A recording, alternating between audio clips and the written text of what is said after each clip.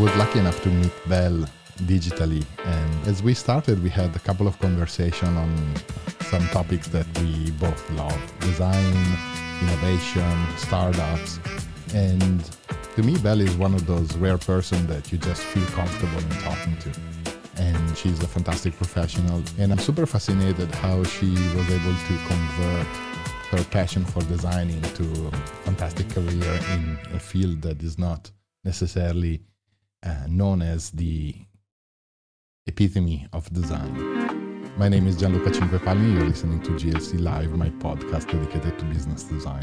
I'm an educator, design entrepreneur, and best-selling author. This show is dedicated to designers, creatives, and entrepreneurs that, like me, want to inspire, challenge, and disrupt the business and design industry. In this episode, Business Design with Belle Barreiros.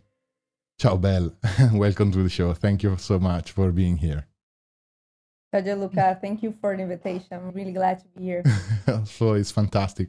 Actually, I want to give a little bit of background. And Belle is recording from Brazil. I'm in Milan. So I'm deeply envious that in Brazil you are able to go and have some interesting time on the beach. So, Belle, let's begin by saying your unusual, I would say, role in a venture capital. You are a business designer in United Ventures, which is one of the most renowned venture capital firm in Italy. And their mission is to support visionary entrepreneurs to reinvent industries through technology. Design is quite an unusual role in a venture capital. Can you tell us a little bit more about your role and what you do, and maybe a little progression of your career as well?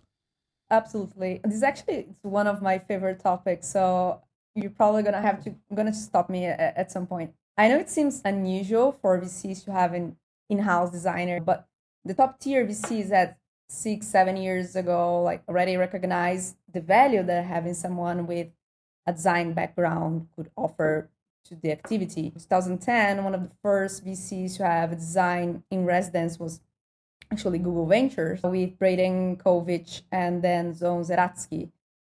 It was actually at Google Ventures that Zeratsky wrote the design sprint process to support many of their most successful investments, such as Slack, but this is not a topic for the moment. Then around 2014, there was a design boom in venture capitals, in which the major VCs started assuming big names, such as Kleiner Perkins had John Maeda, Sequoia Capital hired James Buckhouse, Greylock hired Bobby Goodlatty, and so on. So point here is not name dropping, it's just to show that the most prominent VCs firms understood that as technology was increasingly becoming a commodity, design becomes a differentiator from these products and companies. Absolutely. And that is why they acknowledged that it was essential to have someone right at the beginning with the design eye. For those that are interested in these two topics, like startups or venture capital and design, I truly recommend a book from Irene Yeo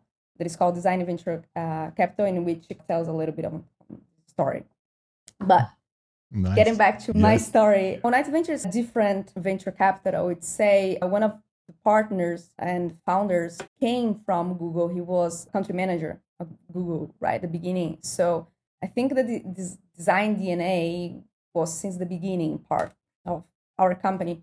And so inside I have 3 core activities, so macro areas. First, I'm responsible for our inbound deal flow. So basically sorting through everything that we receive and identifying potentialities. You have to remember that in VCs, we are dealing with the unknown, right? The markets, the products, innovation. And there are almost none or few benchmarks that can support in our decisions to create Excel analysis into deciding, hey, okay, this company would definitely be a hit. And I think that's where the design background comes in hand, because our core activity as designers is to build, give shape to something that doesn't exist yet.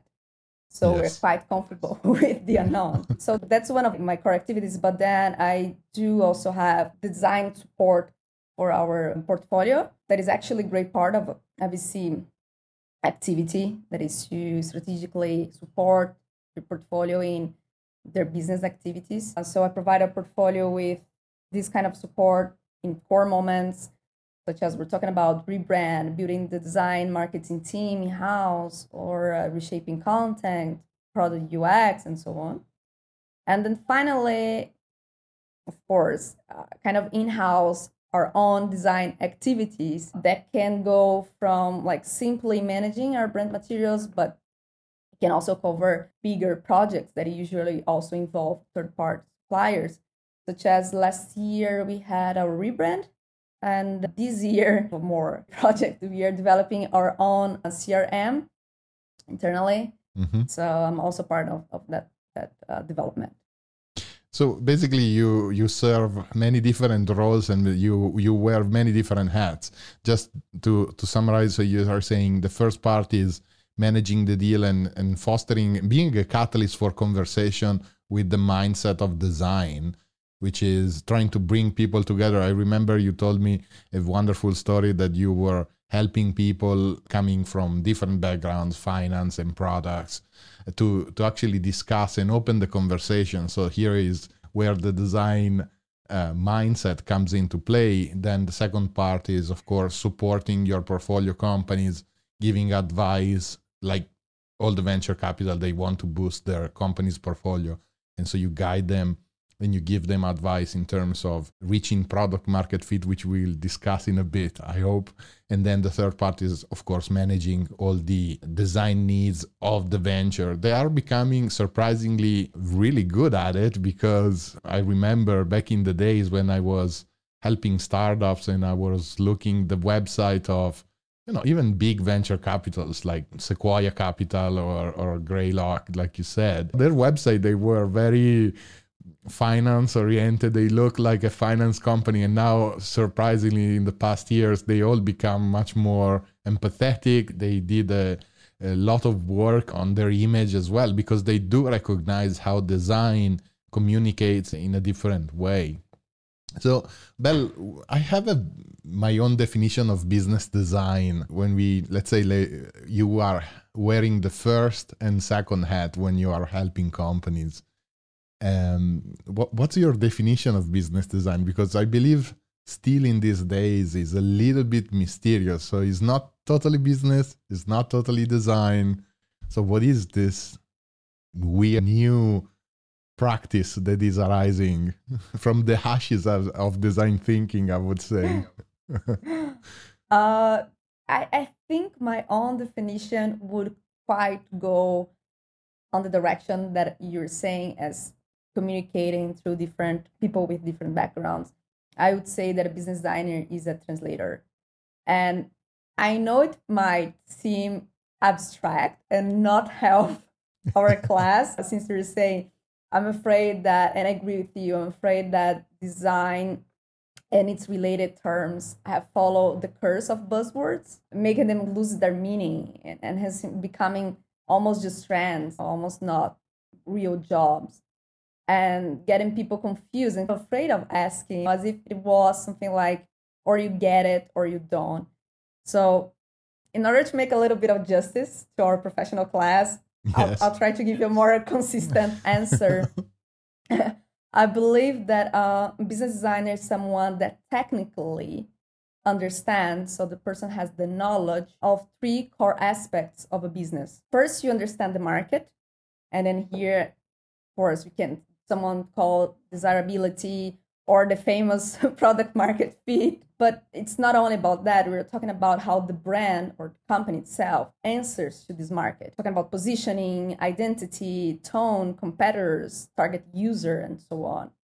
Then the business designer has to understand the product itself. So apart from understanding the classic product design that I'm not going to enter here in details, but you also have to understand the feasibility of it, if it can't be built, how it's built, if there's another way of building it. In my case, since we invest in digital companies, you're talking about understanding from UX, UI, front end, until back end and lots of technology. Even coding, I have to understand.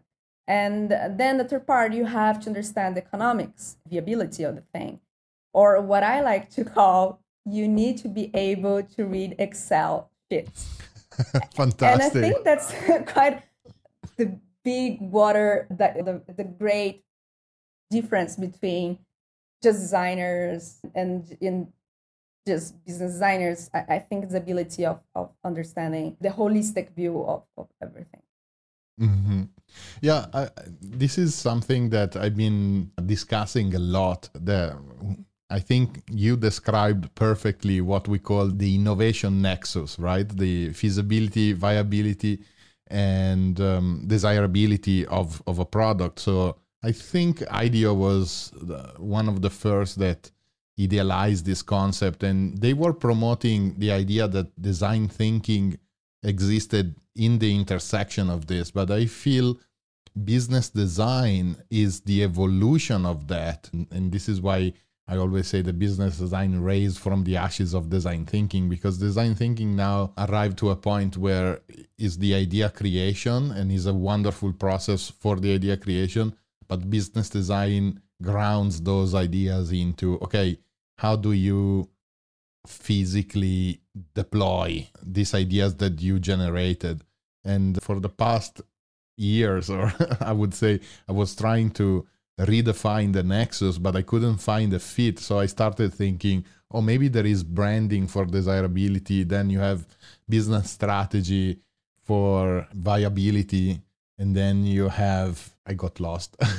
and you have technology for feasibility. Trying to manage this, but I couldn't find a better definition than the actual nexus. And I feel this is the definition that I came when like I said before, I had my own definition. I feel, and I wanted to see what do you think about. I always say that the goal of business design is to satisfy human needs, meeting the business goals.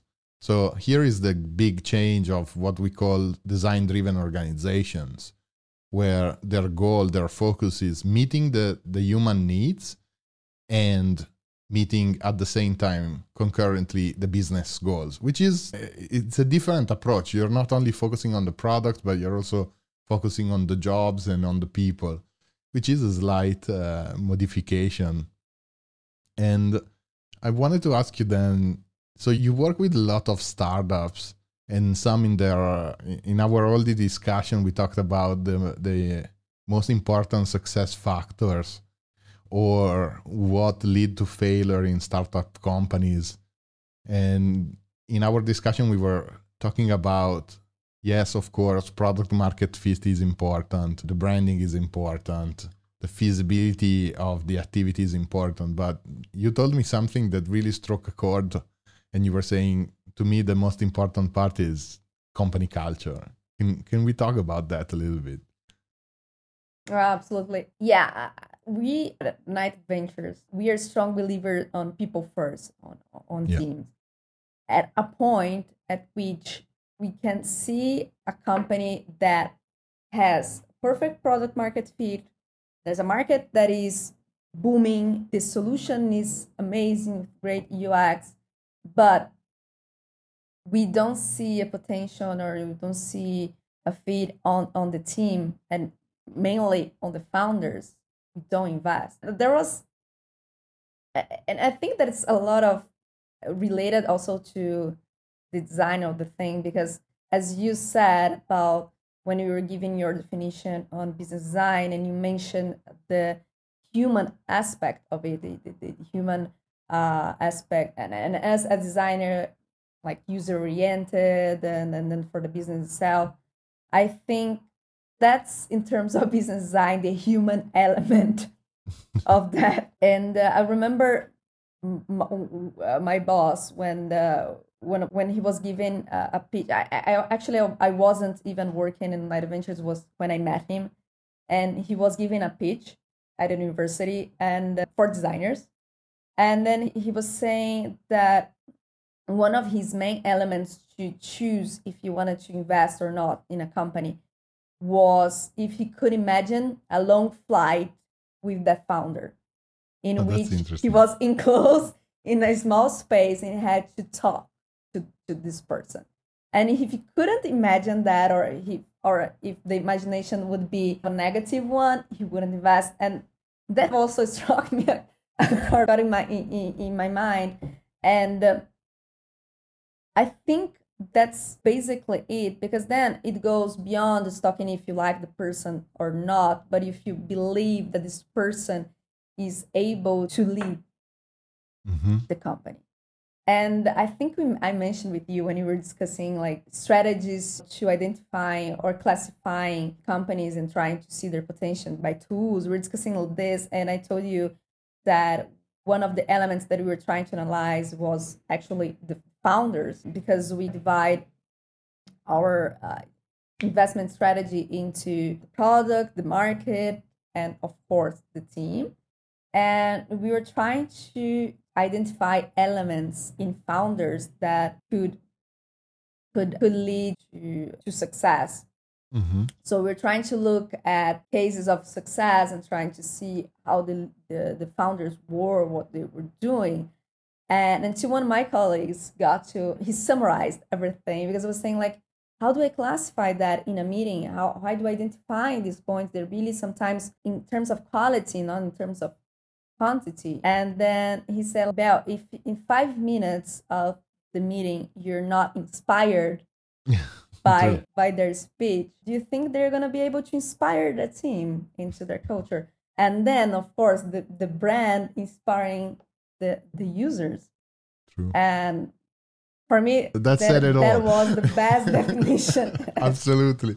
Yeah, this is something that I encounter quite often, strangely enough, in the past year, actually. I've been doing a lot of advisory for startups.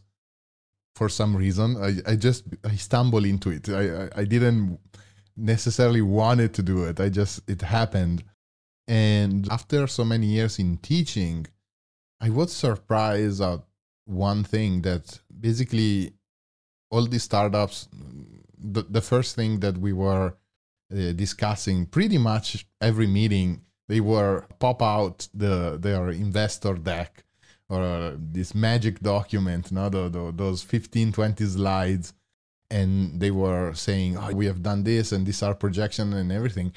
And I was looking at these decks and I was advising all these founders. And I said, the formula of the deck is pretty much known. You can go on, I think the most famous one is the business plan, top 10 slides that Sequoia published, that every single one does. And this kind of information are common. And then I said, okay, now you can follow the recipe, but are you actually choosing the right ingredients to put into the recipe? Because the Sequoia Capital list of, okay, you need to have 10 slides and you have to have, the product, the team, and the financials and the business model, yada.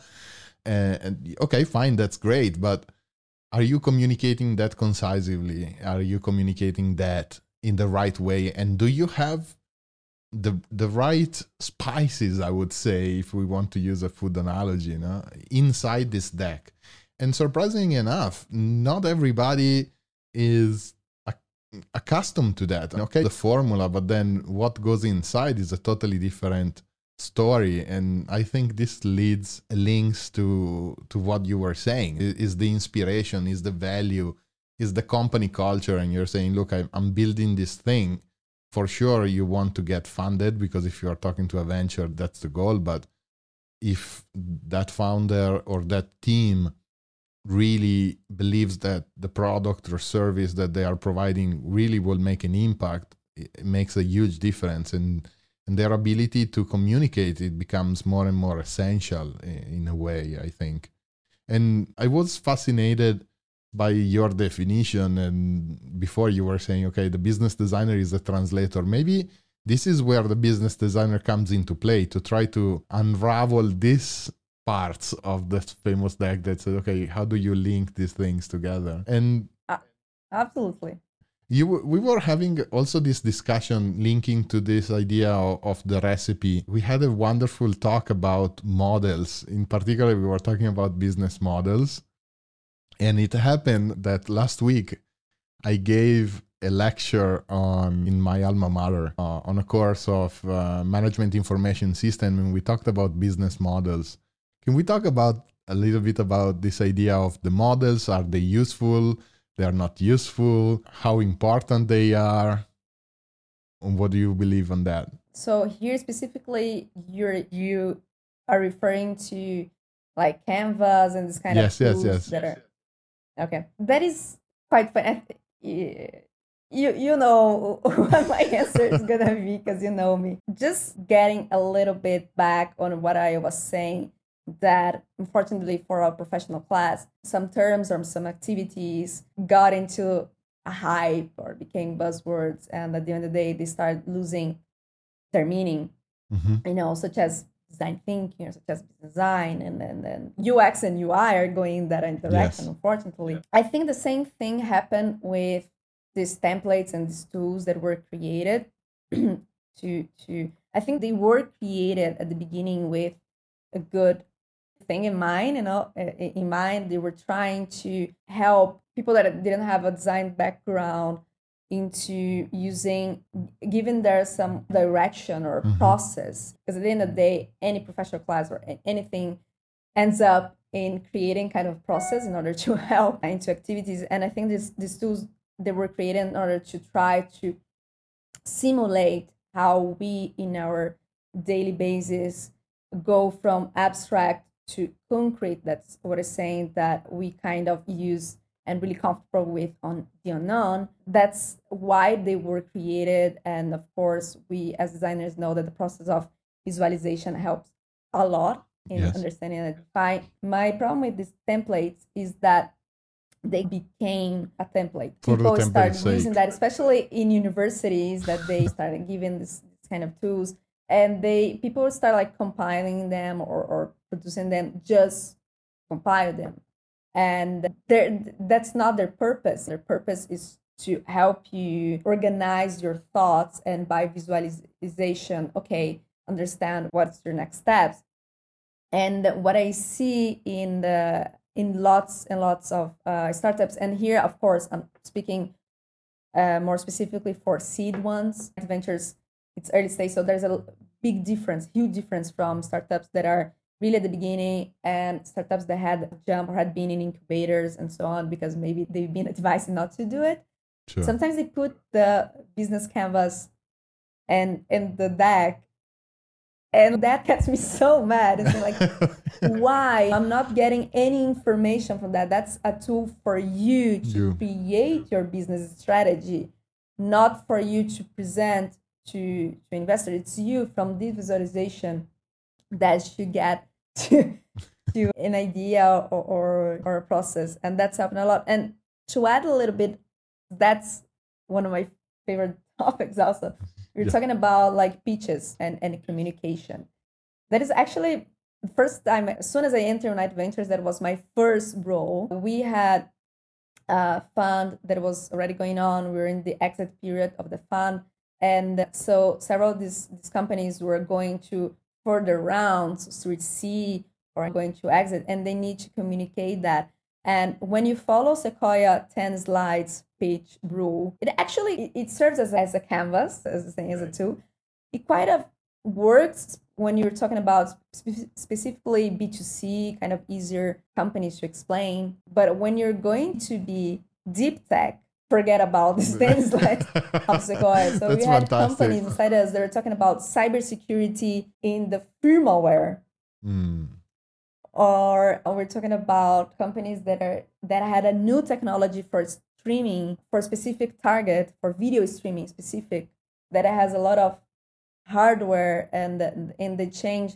We're talking about hops and catching and so on. So technically, that the 10 slides of rule of Sequoia, they're not going to work. Of course, they're a base to guide you into your storytelling. And I feel that these kind of founders or companies are the ones that are struggling the most in presenting their endeavors, because usually they are really into their tech guys. There's a lot of technology behind it. They know that. They know the effort of that technology, and they know how amazing the technology is.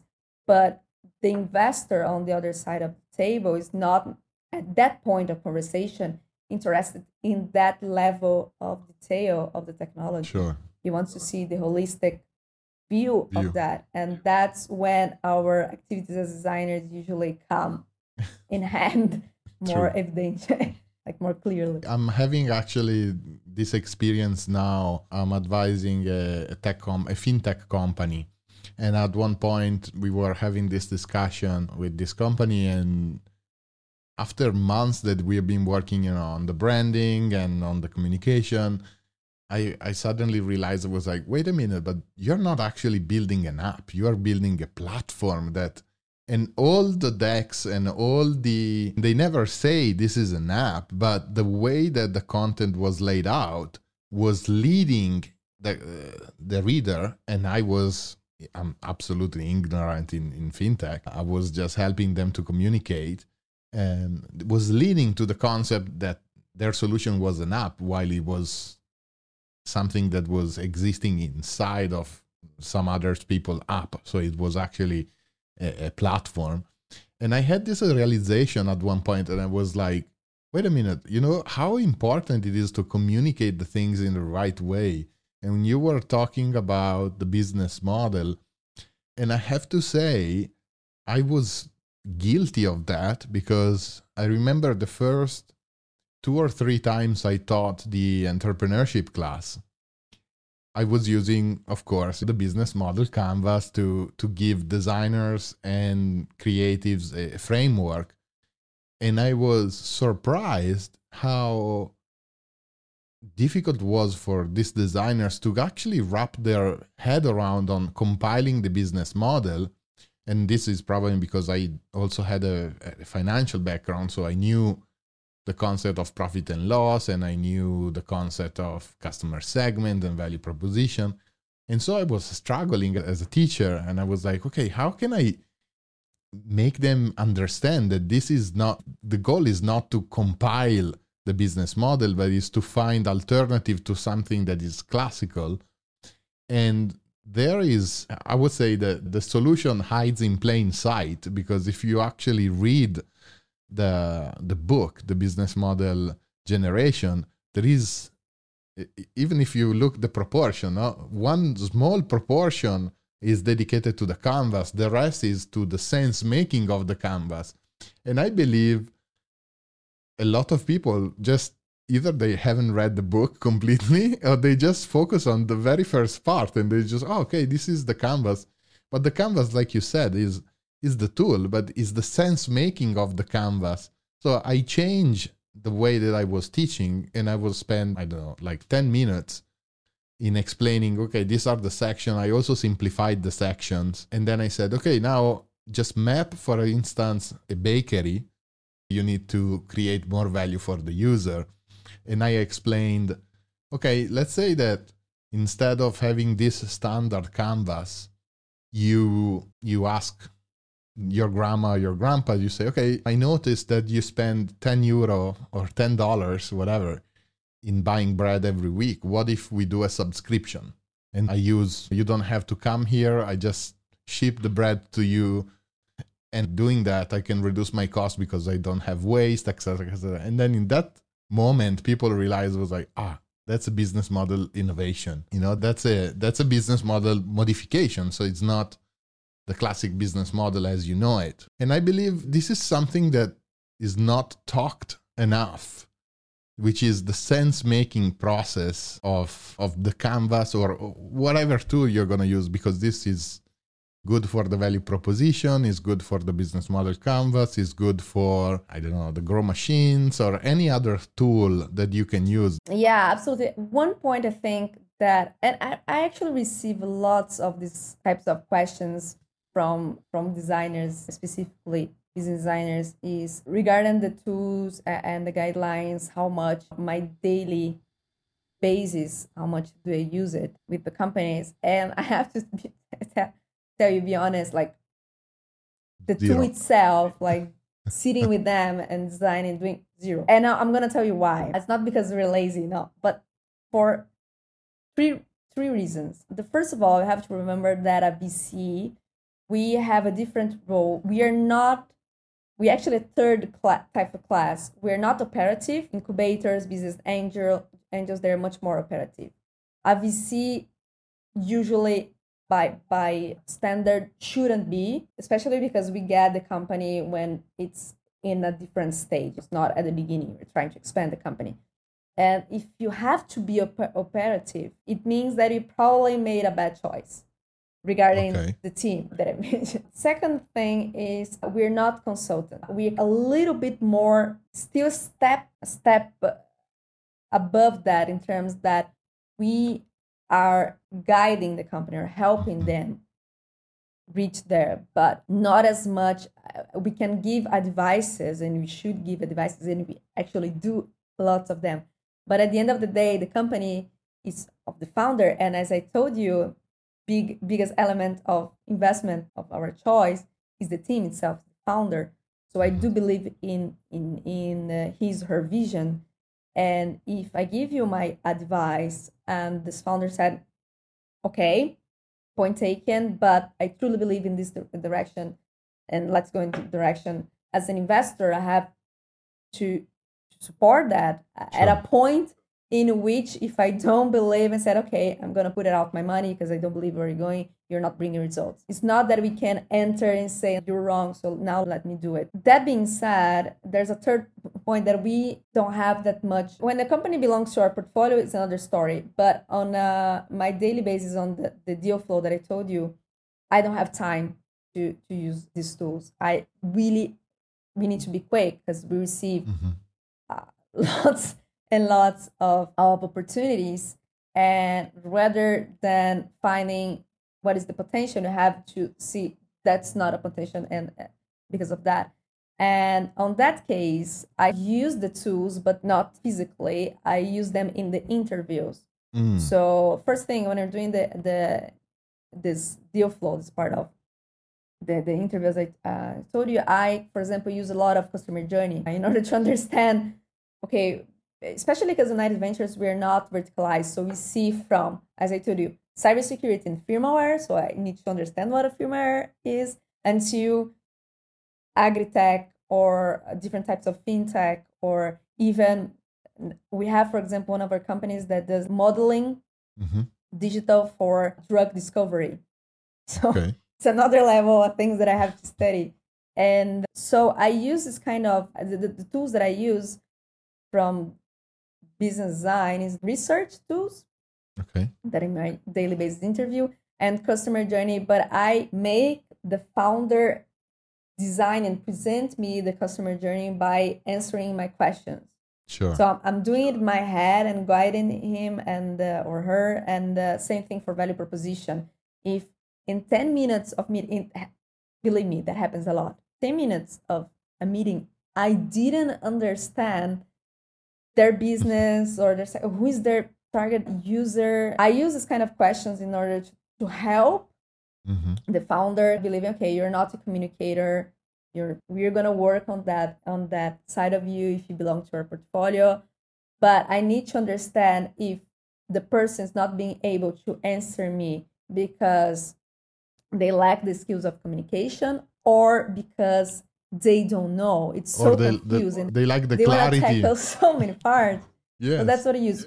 When the company is part of our portfolio, then it has happened that we do some kind of sprint sometimes in order to help. But I've identified that, especially if it's us, if you hired a third consultant or something, it goes smoother. But if it's the investor itself, they can get tense.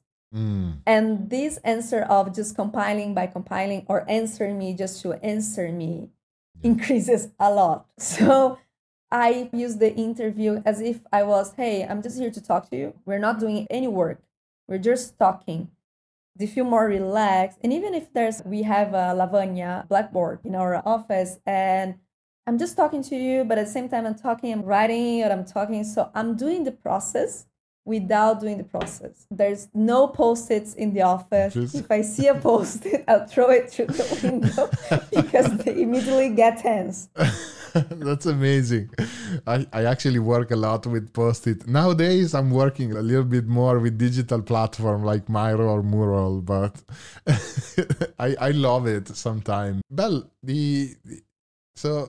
actually, what are you saying is just really inspiring to me, because I now, this is something I've been doing a little bit, but I realize I'm trying to patch the things that you were saying together and said, this is why one of the things that I do a lot with startup founders is trying to work with their grow machine.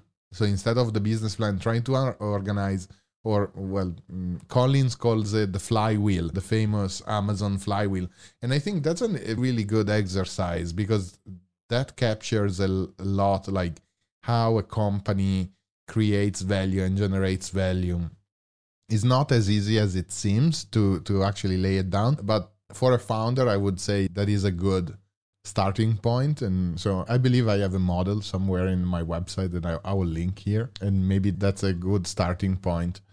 I would like to spend another 2 minutes before we close. Let's go back 1 second to the company culture. What are the red flags that you see often that tells you this company doesn't have a great company culture, or there is something that they have to work on? That is a great question, and I'm not quite sure if my answer will be that. It would be almost the typical answer of a designer. It depends. But trying to summarize a little bit what I've seen. As I told you, United Ventures, we enter in early stages team. So usually we're talking about an average of from 6 to 12 people. That's the average of the majority of the companies that we're seeing. So in that case, of course, the company culture in theory should be really in bad, because usually there are people that have been since the birth of the company. Mm-hmm. And so I think in that case would be saying, hey, you have a great company culture. Yes, of course you do, because you build the company all together. What we have to think is the ability to scale that culture into the newcomers. That's one thing. And that we covered by what I told you, the founders. And we clearly see that. And unfortunately, I'm trying to think on how, and we're trying to create models to compute that, transforming this from a gut feeling to actually a standard. But it's clearly, you see in the meetings, it happens a lot, especially with my colleagues, that sometimes we have industry biases. I don't like cryptocurrency. I don't like blockchain. Sure. And then I go see the startup and the founder, like 5 minutes talking, I'm a huge fan of, and I want to invest. And in that case, you see, okay, Caspita, this guy, he's able to convince that it's still hard to tack on what are the elements that create this. The other thing is, and I think that's more problematic, if you do have that in your portfolio, it might have been a mistake on identifying the founder at the beginning, is when the brand culture is, the brand environment or the team is toxic or is wrong. It's not on what the market is asking, or they have maybe like a bad dynamic internally into really hierarchical companies, the old model and old tradition, divided in silos, they're not talking to each other, and so on. That is usually a really huge red flag. And probably if you don't run and try to solve that, and then enter the capacity and the ability of the investor, as I told you, being this advisor, but at the same time, what's your limit from being operative and talking to the founder? Hey, you're being toxic to your team. And this is a huge problem at the moment, that you have to quickly assess that and decide if you're going to be able to change the dynamic. Yeah. It's really hard. And if you're going to set the plug and say, I'm going to disinvest from that. Nice. So if the last question I have for you, so what is your personal Bell golden rule? You're laughing because my golden rule, because you're always talking about that. That's how I want to close all my shows now. With that, so my golden rule, and it goes for any country, any culture, anyone, is please not mistaken the word design with aesthetics. Absolutely. Never. Ever. Not all designers are graphic designers or illustrators. We're talking about different level and meaning of the true meaning of the word. Mm-hmm. Yeah, I always say, and I add to that, because that's such a wonderful golden rule, that there is this huge difference between design is a practice and aesthetic is a principle. And I was telling you this story that I learned this the hard way on my skin, because when I moved to Asia, the aesthetics were very different, but the design process was pretty much the same. I just needed to tap into the principles that were pleasing for a different audience from the one that I was used to.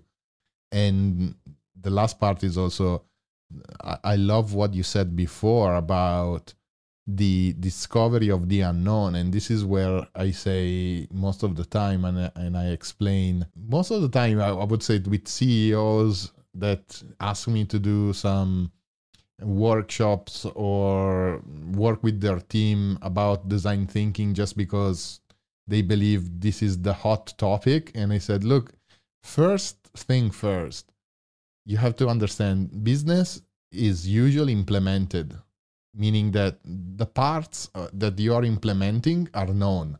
So, logistics works this way, finance works this way, HR works this way. And by putting together all these little pieces like Lego pieces, then you can build a business. Because honestly speaking, if we look at the definition of business as canonical, a company, a venture that creates profit, you can do that pretty easily. Like, you don't have to invent anything. Just buy for 5, sell for 10, 50% profit. That's a business. Whatever it is, pencil, diapers, chocolate, buy for 5, sell for 10. If you are able to do this simple microeconomics, if I would say, you have a business. Now, discovering a business is a totally different matter, which means you are venturing into the unknown. And then that's why I say you are discovering businesses. And this is, I believe, is the essence of business design that allows you to unlock and figure out new ways to create value for your customer and for your company. So I would like to wrap it up. So first thing first, we discussed about business design, and the role of a business designer is a translator, which means he's translating the concept of business into the value for the people in a way. Correct me if I'm wrong. So that's the first point. The second point is the existence of business design between the famous innovation nexus of desirability, viability, and feasibility in whatever form. And the third macro point that I would say is actually you can have the best product, you can have the best product market fit, but if you haven't worked hard on your company culture and you are translating the values that drive you, then it's really hard, one, to get some investment to people to buy into that. And second, you need to learn how to sense make of all your great ideas so that you can inspire others. So I would like to, I close that in these ideas. So anything else we should add? Well, no, I think we covered basically. Of course, you know me and I know you, and we love these topics. We could go on and on. Maybe we do another episode when you have when you have time and when you will be back in Milan. That would be awesome. We could do a coffee one together. Absolutely. It would be a pleasure. Belle, thank you so much for being here. You have been wonderful as always. This is GLC Live. I'm Gianluca Cinquepalmi. Special thank to Belle Bajeros for introducing us to the concept of business design. If you enjoyed this podcast and videocast, please subscribe and comment to our podcast on YouTube or Apple Podcasts or wherever you listen to podcasts. For references and links, you can visit glc.live.